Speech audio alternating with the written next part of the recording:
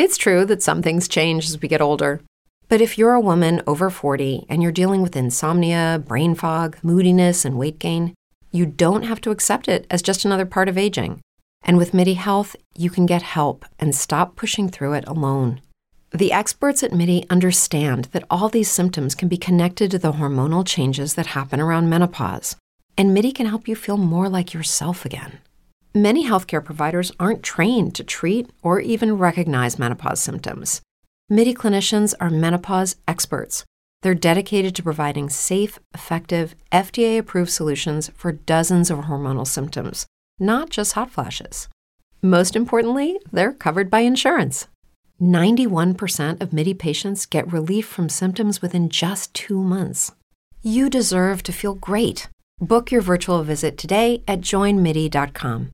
That's joinmidi.com. As humans, we're naturally driven by the search for better. But when it comes to hiring, the best way to search for a candidate isn't to search at all. Don't search, match with Indeed. When I was looking to hire someone, it was so slow and overwhelming. I wish I had used Indeed. If you need to hire, you need Indeed. Indeed is your matching and hiring platform with over 350 million global monthly visitors, according to Indeed data, and a matching engine that helps you find quality candidates fast. Ditch the busy work. Use Indeed for scheduling, screening, and messaging so you can connect with candidates faster. And Indeed doesn't just help you hire faster. 93% of employers agree Indeed delivers the highest quality matches compared to other job sites, according to a recent Indeed survey. And listeners of this show will get a $75 sponsored job credit to get your jobs more visibility at Indeed.com/podcast. That's Indeed.com/podcast. Terms and conditions apply. Topics and opinions expressed on the following show are solely those of the hosts and their guests and not those of W4WN Radio, its employees, or affiliates. We make no recommendations or endorsements for radio show programs, services, or products mentioned on air or on our web. No liability, explicit or implied, shall be extended to W4WN Radio, its employees, or affiliates. Any questions or comments should be directed to those show hosts. Thank you for choosing W4WN Radio. Enlightened philosophers tell us we are divine beings in human form. Let's get real here. How can we live a busy life with a job, kid, and mortgage and still be spiritual? That's what you want to know. Join CJ Liu as together we tackle real-life issues through a spiritual lens, talking with experts about relationships, work, and more. Get practical life skills and learn how to touch, feel, and experience a whole new way of living. This is Fired Up with CJ, the place to go if you aren't a monk but still want to live a spiritual life. Join the conversation now at firedupwithcj.com. Firedupwithcj.com. Hey everybody, welcome back to the Fired Up with CJ show. We have a fantastic show today. We're going to be talking about Millennials at Work, a book that was co-authored by Dr. Chip Espinosa, who's also a professor at Concordia University in Irvine. Welcome. Well, thank you. It's great to be on your show. Yeah, it's great to have you. I'm so excited to talk about this topic because I have two millennials myself. I think I have one that's officially a millennial. He's 17 years old. And I have another one, which I don't know. He's 14 years old. So I don't know what you quite call him. Borderline. That's the borderline. That's really the cutoff, pretty much. The cutoff. Okay. So he's still millennial then? He's on the edge. He would be like Gen Z or IY, what they're calling them, but he would be right. IY. Yeah. Okay. Because he's like, what am I, Mom? And I said, I think you're a millennial, honey. I'm not sure. Okay. So here's the exciting things. Millennials are entering in the workforce. Soon they will be, I can't remember the date, but soon they will be the largest population within the workforce. Yeah. And as of last May, 53.5 million. Wow. Became the largest age cohort in the workforce. As of May? So it's already happened. Yeah, May 2015. Oh, wow. So they're the largest generation in the workforce today. And guess what? 1 out of 5 are already in management. So one out of every 5 managers is a millennial already. Oh, fascinating. Okay, you've been thinking about millennials for a long time. And when we were talking about the show, you said earlier, you had said it's because you were a professor and you saw millennials. So what initiated your research? What was the thing that drove your research? Well, what was fascinating is I saw other I saw colleagues that were professors saying, I can't relate to this generation. I want to retire. I can't connect with them. Oh, no. Yeah, everything that I'm doing isn't working. And my students, I did notice a difference between the 2000s and the 90s. In like the 90s, if you handed out a syllabus, they would take it, throw it in their backpack, never look at it. Right. In the 2000s, they would take the syllabus, they'd take a red pen, go line by line, get their attorney on speed dial, and then ask questions like, hey, is 10 to 12 pages, 10 pages C and 12 pages an A? How many classes can I miss and still get an A?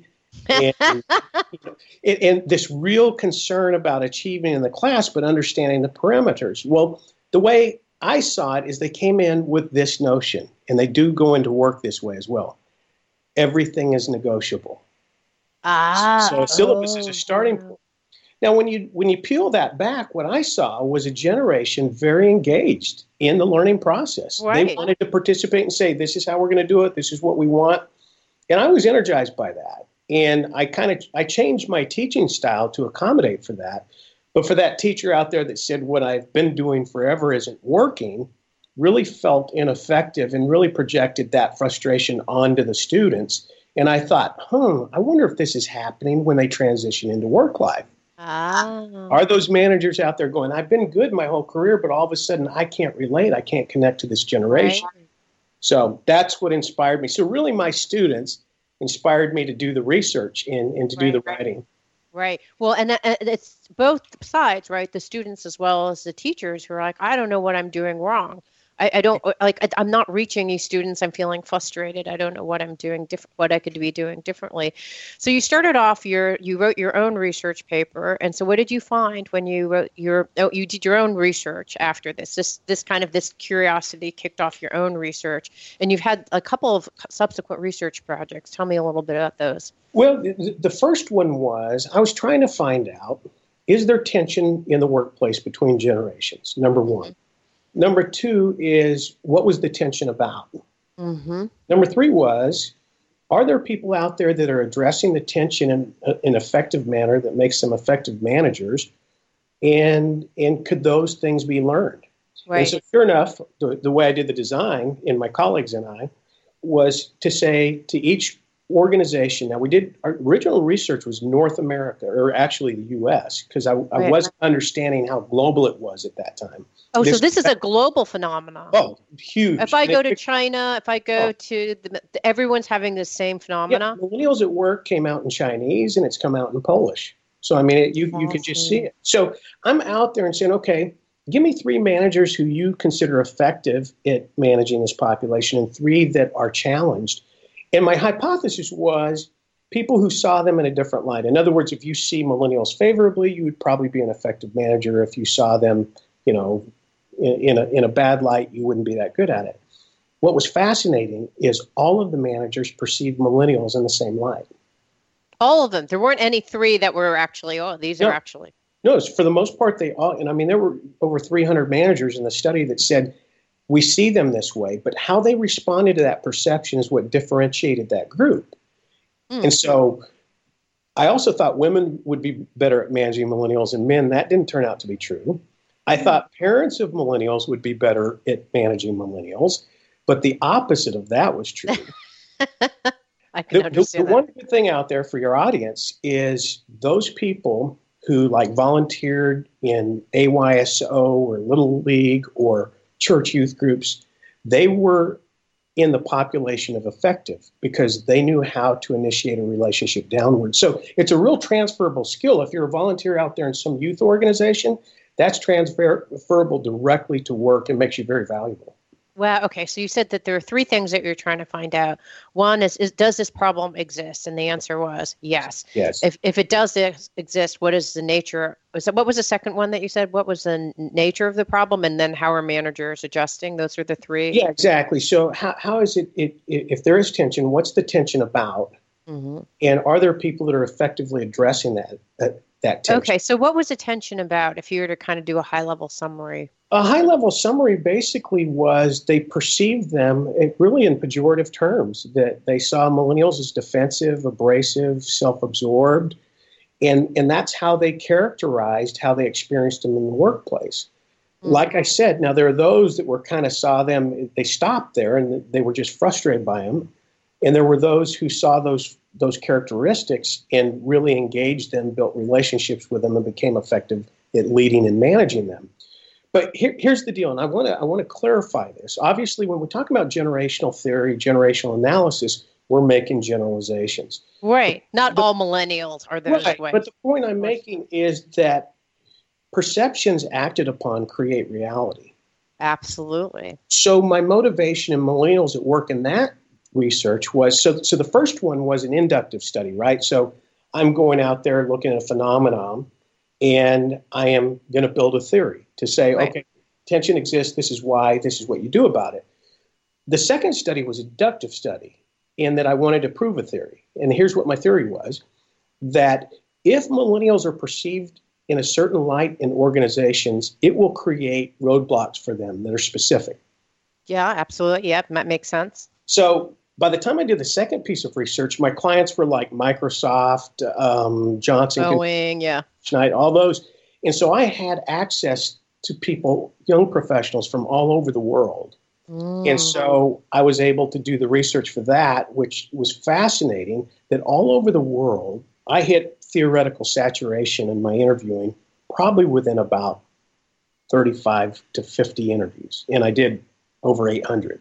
Oh, I just got chills. So you could talk to 35 to 50 people, and that could be generalized to the 800 people that you talked to. It was so strongly felt by everyone. Particularly the challenges they faced, okay? I mean, it was listed, the top 10 challenges, I don't care if I was in India or if I was China, Mexico, or the U.S., those challenges were the same everywhere I went for the most part. Do you remember what they are offhand, those 10 challenges? Well, a couple of them I'll give you off the top of my head. Lack of experience, which makes sense. There's a real frustration to go, it's the reason I don't get the job, I don't get the promotion, I'm not well trained. You mean, so this is the millennial saying, I don't have the right set of experiences for whatever reason. Exactly. And they feel like they're competent, but they're not. Here's another challenge, not being listened to, not getting respect, miscommunication with older workers, which really floored me when I saw that. Right. I thought, they sense and know that communication goes wrong. And it's not their intention, but they realize that they have trouble communicating with authority figures and people older than them. Did they say that they had problems communicating, or did they express their observation as, I'm not being respected, I'm not being... There were two different issues here. Not being respected and not being listened to had to do with them feeling they were new and young. I'll give you an example. Well, I'm not going to use the company name, but a big name company.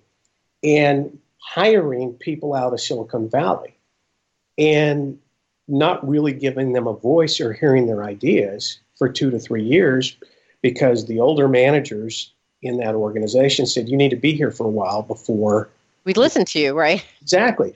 Meanwhile, all these young professionals they hire, their friends are taking their companies public. Right. And and they're not less bright. I mean, they're just people that chose to go a different direction. So there's that frustration to go, I'm ready to come in and make a contribution, but I'm not allowed to. And I'll say this is what I say to a lot of organizations. Millennials come plug and play. If you don't hear a millennial complaining about your processes or outdated technology or better ways to do things, then they're not engaged. Because that's fascinating. Because I would listen to it. So I'm a baby boomer. I'd say, what is your problem, right? But actually, they're showing you that they're engaged. They want to actually do something interesting, exciting, meaningful. And I'm kind of interpreting it as like, what is your problem? Stop complaining. Right. And you know what? And their baseline expectation of work is that they're going to go in and be a part of it. And they're not interested in maintaining what has been, because they want to self-express and be a part of the future of that organization and make it better. And so when they walk in with this expectation of involvement, we really turn them off. And that's sad. Yeah. Okay. Got it. So that's what so you actually did all this research. You did this inductive research. You got very uniform and clear direction on what millennials want. You also have done work with corporations, like you were saying. So if I were to actually, be a fly on the wall when you're having a corporate meeting, what what do you see as the blocks that corporations have to embracing and understanding this audience? Because you said similarly, you talked to the corporate kind of managers, and they were pejoratively agreeing, like, there's this is all true. So what's the disconnect, or what's the thing? And I know you said, like, they have to think like a little league coach, but what else was missing? Well, here's what I say to be effective, and what I learned was that you have to suspend the bias of your own experience to be effective at managing millennials. And what happens in organizations and companies, corporations, nonprofits, I don't care if they're for-profit, what you have are people who say, the way I did it is the blueprint for everybody else. Ah. And when we cannot suspend the bias for our own experience, it means that we can't ask ourselves questions like, where do I need to change or adapt? What do I need to learn? What is it about them that bothers me?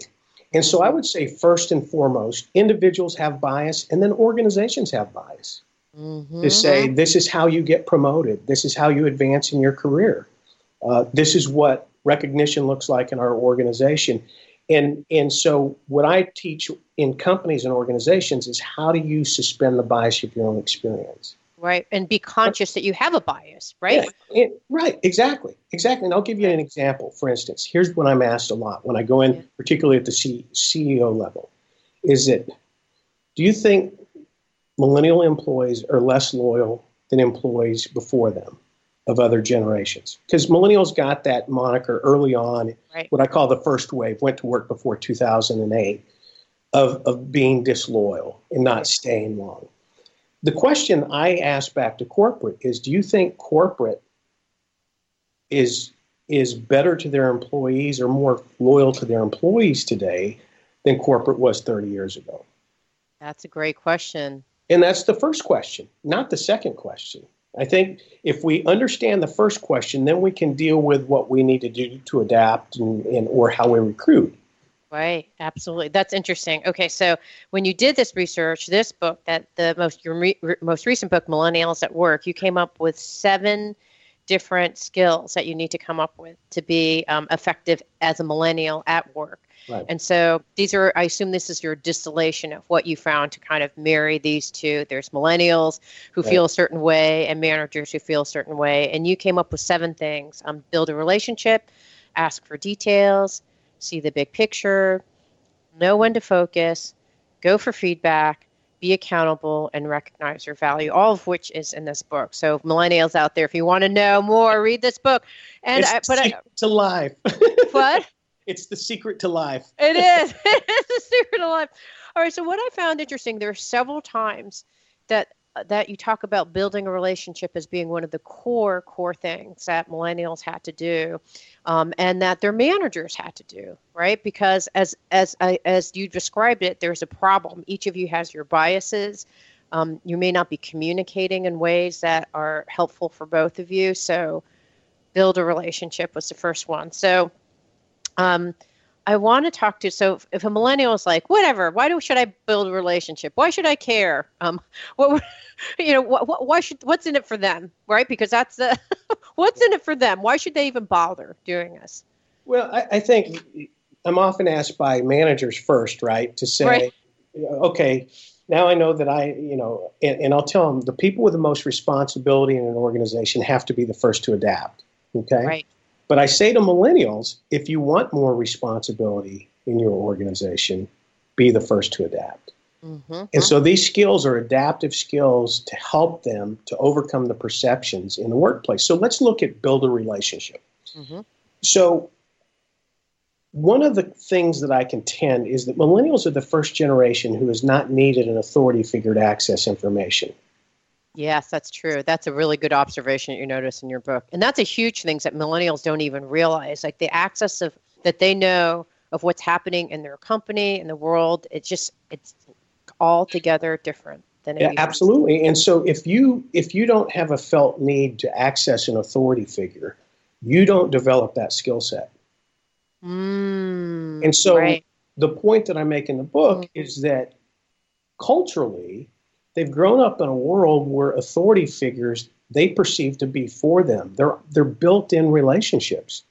And it's not that they've made a great effort for those relationships. It's authority figures have come around them, teachers, coaches, and mentors to say, I want to help you get to where you want to go. And what happens is when they transition from college to work, it's culture shock because it may be the first place they meet an authority figure they don't perceive to be for them. Right, absolutely. And I'll just share with you as a parent of 2 millennial children, what happens is they have teachers who are like, what can I do? What can I do to support your learning needs? How do you learn? Let me adapt my style to whatever your learning style is. I didn't have any of that. It's like, sit down, get in the chair, write down my notes. I don't care if you're learning or not, just do it, right? But all the way from when they're in kindergarten, all the way to high school, and then hopefully proceeding in college, your professor, even the questions that they ask, my son's now applying for college, your questions are, can you work with the professors? Are they there to help support you, right? Are they just on the tenure track or are they there for you? Like it's a very different, I never asked any of those questions. Like I'm going to, but they have like, they're raised with this kind of and you mentioned this in the book, like a very customer support oriented, where they're the customer and they're supported by all the institutions that they've been raised by, right? And then they go to corporation. It's like, what? You want me to what? Wait, you work for me. Yeah, exactly. Yeah, I'm the customer you have to please. What? I have to please you? What? It's a huge shift, right? Yes, absolutely. And there's that baseline expectation that their voice matters. Right. And it doesn't. In corporations, because the cultural biases that you're talking about, right, especially I see this in certain industries more than ever, you need to actually pay your dues before we listen to you. I did this, the person before me did this, and you will do it too. And so if you're a millennial, like, why do I have to do that? Because my friend who just graduated and created a startup is being heard. So why do I have to go through all this rigmarole when other people my age are not going through this? And you're right. In some industries, it's more pronounced than others. And you can look at, for instance, med schools right now. There's just tremendous unsettledness about residency programs and having to adapt them and change. And there's just tremendous tension. I have a client that does veterinary hospitals where they're younger vets. There's a real tension with the older vets and the expectation of what their career will be like, what they'll do. Engineering firms where you had really 2 decades of a slowdown in hiring. So now you have a population that's mostly baby boomer and millennial. You don't have the middle Gen X there as the relationship broker. Wow. Attorneys, law firms, you'll see this, where it's been steeped in partner culture, and you're going to do these things or else you don't become partner. And these new minted young attorneys are coming out saying, I don't want to be partner. Right. So, they're breaking the whole rules of the game. Like we came in, my generation came in with a set of, here are the rules of the game.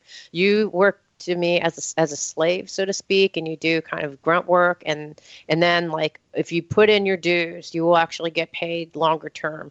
And so now millennials are like, what is that game? Yeah. I'm not playing that game. I've been playing video games where if I do a certain number of things, I will be rewarded, but now you're telling me I have to do all this for this long? Like, no thanks. Like, that makes sense to me. Yeah, or even the reward. I don't want it. I want something else.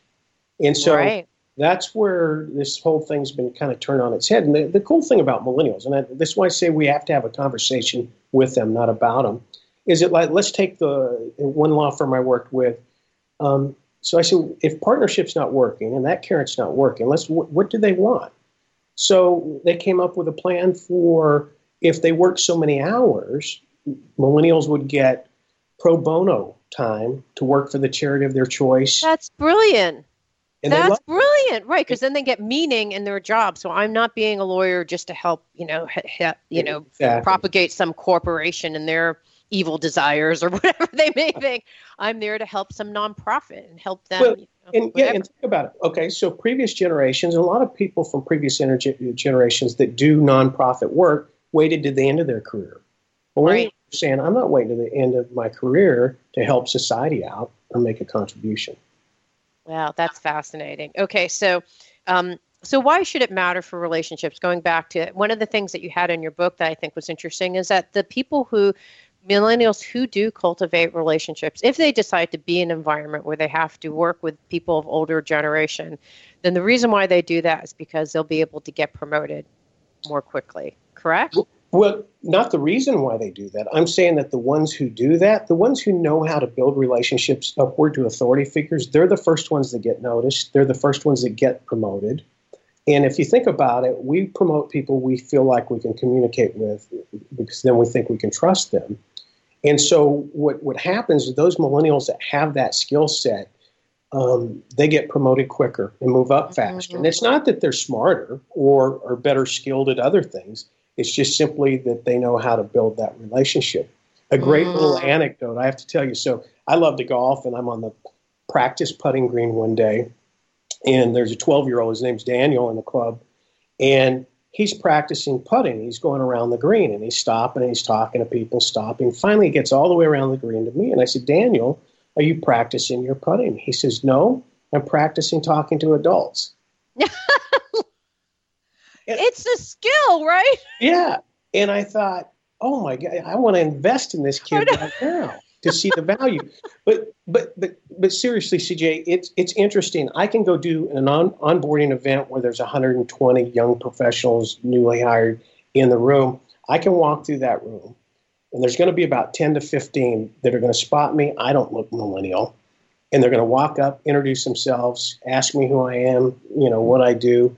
Those are the ones, if I were to track their careers, I'll guarantee you the first ones that get the conversation from me. Okay, so for a manager, like, why do I have to be the one that's adaptive and flexible and build a relationship with them first? They should be doing the other, currying my favor, right? So from the manager, what's in it for them? Why should they do this? And there you have the deal. The baseline expectation of a manager is that younger worker is going to come up to you and take the initiative. And you referred to it earlier.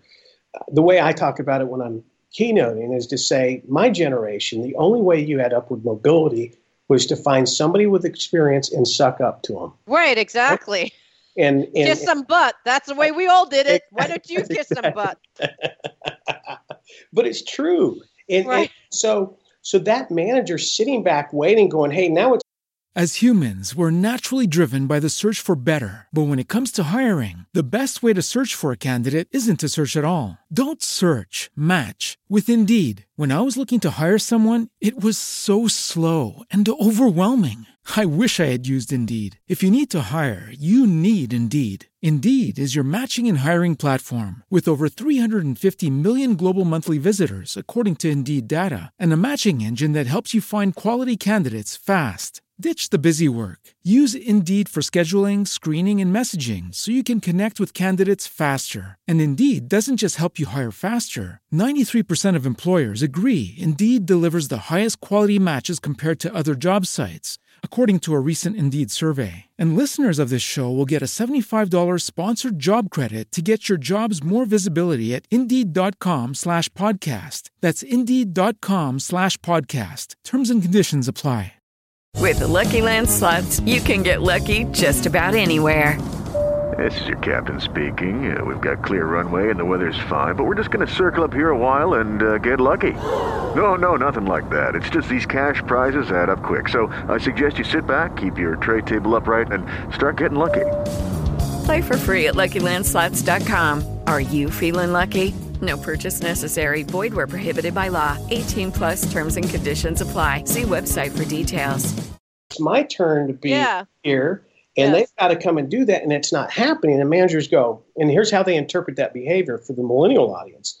When you're not approaching your manager and not initiating that relationship, they think you're disinterested in your job, or that you don't think they have the competency level to have that discussion or to help you, or that you know more than they do already at your age. Right. And that's not what millennials think, but that's how that behavior gets interpreted. So that's why I like to say we have it hurts my feelings. I've been a vet or a doctor, and I have a lot of tacit knowledge that I got from hard-earned experience. Why aren't you asking me about that, right? Like, it hurts our feelings as managers. And you know what? I love the word you just used, and it's what I say all the time to organizations. And what we have right here, this whole dynamic, it's a threat to the transfer of tacit knowledge. Right. Because it is. You don't have a relationship, tacit knowledge, that knowledge that's not written down, that knowledge.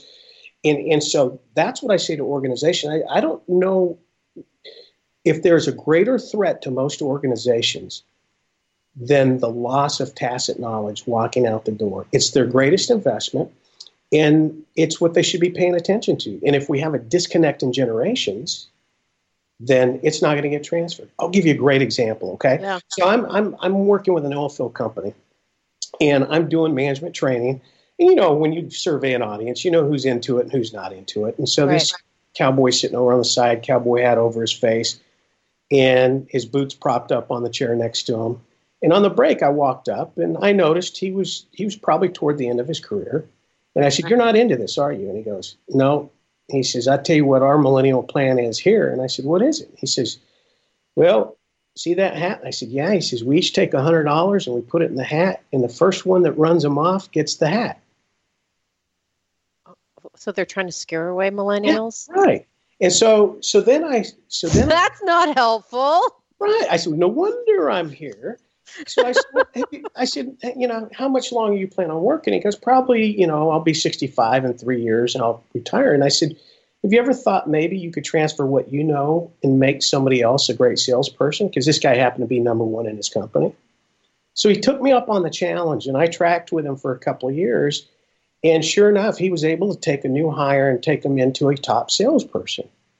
And so in this dialogue with him, he said, "You're not going to believe this." He said, "My whole career, I've been afraid of losing my job because I didn't have a college education. I've worked my way up from the bottom." He says, "Now I want to retire, and my company has created a special position for me to help other people like me better understand how to work with millennials." Love it. Love that. I love that. Hey, and that's where the shift has to take place in a part of our workforce to say, if I share my knowledge, if I take this initiative, it's not going to make me less valuable. It's going to make me more valuable. Right. I just was working with a company. It's Steve Troutman Company, and they do that. They actually enumerate the skills that you actually need in order for you to transfer the tacit knowledge of someone who has been doing a job forever. It's so critical, especially what they're finding at this company is for people who are technical in nature. They really need, they're complicated, very complex tasks that you only learn through a period of time, right? Yeah. Yes, I could probably learn to be a veterinarian at some level at school, but there's a whole bunch of things that you only get through experience and tacit knowledge. So I love that. Okay, so I want to talk about one of the ideas that you have in the book to go dive deeper into this building relationship. So you talk about it's really important that that you put yourself in the other person's shoes, and you actually call it a perceptual position. So there's millennials who are going to be looking at their own needs. There's managers who are focusing on the needs of others. Like if you actually put your perceptual position into the needs of others as a millennial, then you're putting yourself in the second position. And the third, which I call a meta position, where you're looking over the whole scenarios. You're looking without judgment, without, dispassionately, neutrally looking and saying, here's basically what's happening. Here are the societal, there's like a no fault policy, right? Right now we're all pointing each other. It's your fault. No, it's your fault, right? Instead it's like, no, come on, people. These are just trends that are happening in society. Once we accept what is and we move forward, we'll have a lot easier time. So I want to hit each of these perceptions. One is millennials who you said are saying, hey, and you said these map to Maslow's hierarchy of needs, which I completely agree with. They're saying they have needs that at the workplace, and you talked about a couple of them, meaning, but what are their needs with respect to connection? How do they see it? Here's the funny thing, and this alludes back to what I said earlier. Yeah. They come in with the expectation that the relationships are already built. So they don't. Oh, right. Okay. And so that's why that doesn't show up for them as a big thing. Right. Because this is an institutional way of working, which it is not. So there's like first misunderstanding. Yeah. I mean, it's fascinating because who is it? Tom Rath wrote Vital Friends. It was a Gallup poll on friends at work, right? And so the studies show that a person that feels like they have a friendship with their manager is 2.5 times more likely to stay at that organization. I mean, that's huge. Yeah, right? absolutely. So millennials come in with the expectation that they're going to have a friendship built in with their manager that isn't really a result of any kind of behavior activity. Right. I earned it already. Exactly right. Hey, you're here to help me. And by the way, it's just the way it is. It's their world. Right. And so you can sit back and go, they shouldn't be that way. But that's really the world that they've grown up in. Okay, so then let's take the perception of their manager. So if I focus, I'm a millennial, I'm thinking about my manager's perceptual map. What is the needs of the manager that are happening that I may not be aware of? I think that there's like a built-in institutional, like connect with me thing. That's not happening. What's happening for my manager? I think if you're a millennial and you look at the manager and try to understand their behavior, here's a good example, okay? So a manager of a fast food restaurant, and he's got high absenteeism, the worst in his company. And so we're talking. I said, well, why don't you put the scheduling in the hands of the millennials and the people who were not showing up for work? What? Right. He says, I can't do that. They can't even show up to work, and you want me to give them the hands to give them the keys to the castle? Forget it. Right? It's better than that. He said, he says, I can't give them that responsibility. That's how I punish people. Okay. So, but here at the end of the story, here's what happened on the millennials' part is putting themselves into the position of manager, the second position, right? Is that absenteeism went down because they owned it, but when they came back to them, they said, we never realized how difficult your job was. It's impossible to please everybody. Aww, that's nice. But yeah, here's the deal. Millennials come in, and one of the perceptions is they're myopic, that all they see is right here, and they're not seeing cause and effect which is called systemic thinking. Once you expose them to systemic thinking, in other words, I can't. Their own systemic thinking, yeah. Right. And so when you say to them, no, I can't give you this weekend off, because I just can't, and you don't explain and connect it to say, well, this is going to impact this, impact this, impact this, impact this, and just say, I'm your boss, just do what I say, that's what turns them off. But they look at these opportunities really to kind of learn. And so in that case, by being given the scheduling, they were able to put themselves into that second position and have empathy for their boss. Right. That's the thing. One of the skills, seeing the big picture, right? They're able to see the big picture like, wow, this is really hard. And this is a requirement that's needed to have a successful retail organization. Right. I get it. Right. So they understood the consequences of not showing up for their job. Okay. On schedule and everything. All right. So I want to actually show a demonstration of how to do these things. So you actually have, let's see, four different ways in your book. Every single one of these sections, which I think is brilliant in your book, Millennials at War, we take each of the 7 things. So this is the set 5 different ways that you can actually build a relationship. Right. And I don't know if we can demo, or maybe you can show me examples of how this has worked, or you've seen in your work since you've worked with a lot of corporations. But if a millennial wanted to take ownership of the problem of building a relationship, or of the challenge, I shouldn't say it's a problem, but to be like, I'm going to figure out how to take ownership of the relationship and be the more adaptive one, how would they take interest in their manager? What would that look like? I think to ask them about their career. Ask them about what they consider their strengths are, what were the most difficult parts of growing in their career. I think anytime you just ask questions where somebody feels valued, you're building those relational synapses to some degree. Okay. So I'm just, because I want, like for my show, I like to really explain how. So you would set up a meeting, and during the one-on-one, you may say, hey, I really want to understand a little bit about your history of the corporation. And you can say, how would you do this? How would you do it? Here's how I do it. I walk up to I notice that people listen when you talk. Why is that?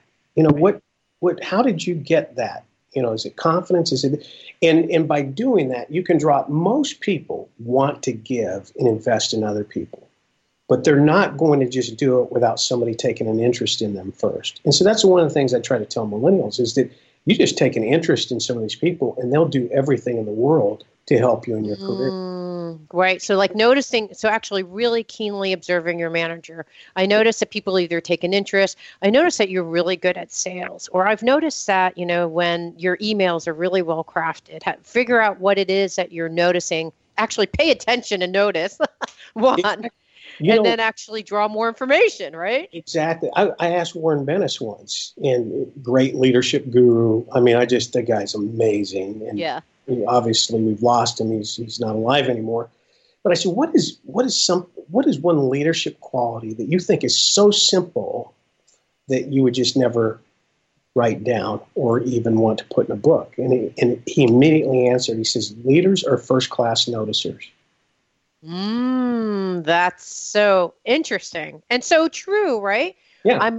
And it's not noticing, it's like noticing how you're behaving or notice how you're being. I think that those are really, as a coach, I'm always thinking about I notice that you're really kind to that person. And I've noticed that when I think about each time you talk to someone, it's always really kind. Like, were you always this way? Those are the kind of thing, like, who are you being? Or I noticed in the meetings that your notes are meticulous. Why do you do that? Or what is it that you're trying to accomplish? And how does that serve you? Like, whatever it is, noticing and getting curious versus judging, right? They're always taking notes, you know, or why are they always seeming so nice to me?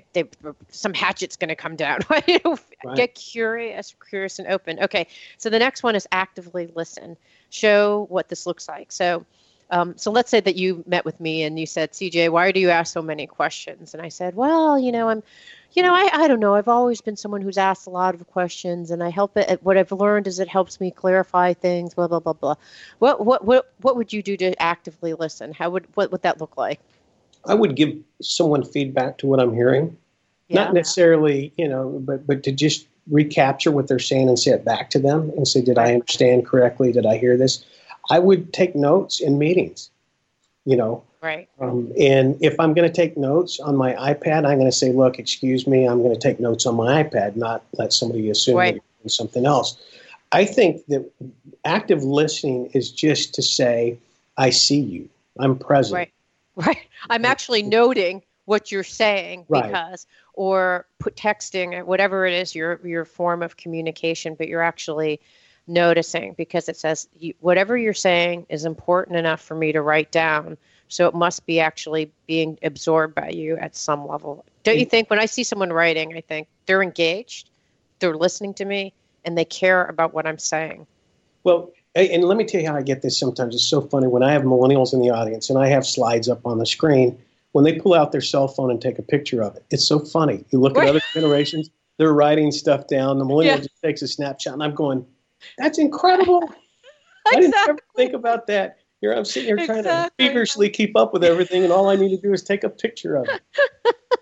So sometimes, like I had a student in class one time, and she's in the back row of this lecture hall, and probably 75 people in the lecture, and I see this glow of the screen in her face, and it's a night class, and I'm getting frustrated because I'm thinking she's shopping or watching. Right, yeah. And so I'm a walker, right? So I'm walking around the class, and finally I got over the side, and then I just ran behind her. She was streaming the lecture to her friend who was sick in the dorm. I love it, right? I think that one of the things that a dear friend of mine has in his company, value is assume the best intentions, right? If you assume the best intentions versus walking in with your own, judgments about what the other person is doing. I mean, I'm not trying to be harsh on you, but it's a general rule, right? If you assume the best intentions, there's probably some good reason that green screen is up or someone is seemingly texting while they're talking to you. It's like, assume the best intentions. All right. So, so the other one was match communication style. And this seems so obvious, but it's not for millennials, right? It's like, if you have a boss that sends you an email, don't text back. Because clearly your boss is already communicating the way they like to prefer. So if you're going to be the more flexible, adaptive one, you have to learn how to email back. Right. Or does it go both ways? Like if you're a manager, if you want to be the more flexible one, text, because that's how a millennial, or Slack, or whatever the millennials like. And what ultimately happens is once you build that relationship, you find that it's easier to communicate in all of those mediums, so to speak. What I say to millennials initially, though, when you're trying to build that relationship and that person is trying to communicate with you, if they use the telephone, which primarily baby boomers are people that like the phone, right? Yeah. And it's first person, it's responsive, and so when a millennial does not use the phone to call them back, it's very frustrating to them. And so what I say to millennials, as much as you hate the phone, pick it up and build that relationship. Once you get to that comfort level, then you can go. You can text, right? So initially build some phone time. Yeah, and then you can move to text. But until you actually get your communication, you understand each other, don't go directly to your preferred style, because the likelihood of a miscommunication happening, I think, is great, right? Because you don't understand each other and the person's intentions, right? Okay, so, and this thing's so obvious. Say thank you, right? Appreciate when a manager does something that's nice for you, right? Because they're trying, right? They're trying to add that, like, I'm trying to help you kind of scenario. I'm doing something for you. What's happening with millennials that they don't get to write like a thank you note? Well, part of it is they come in with the expectation that people are going to do things for them. Mm-hmm. And I don't say that pejorative. I just say that's what their life has been. They've had people. Why should I be grateful for you're just doing what is expected of you, manager? Right, exactly. It's your job, so to speak. Right. And this is what really frustrated managers. And so what I try to tell millennials is show appreciation. They get frustrated that they're perceived as being entitled. Right.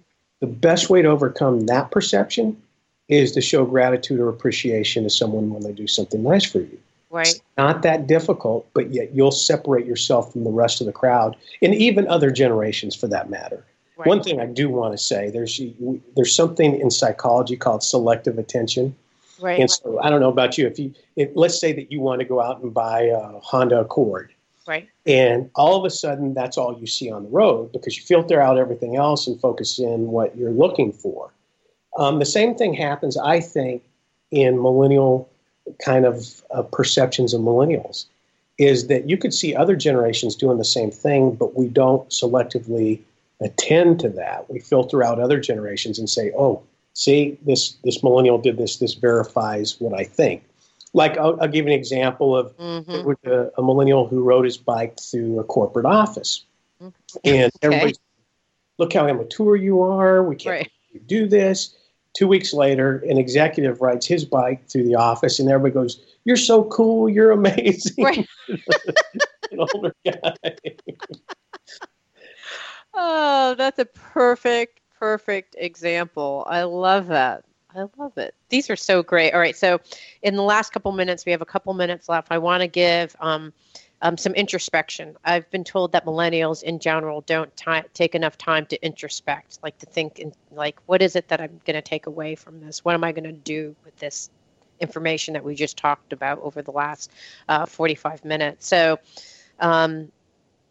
3 things that they can do. So one of the things that you mentioned, some things that they can do or be introspective on, is to actually write a list of mentors that they have. And you talk about an upward mentor, which is someone who's a sage in your life, a friendship mentor, someone who will walk with you through life, a dear friend that will help you.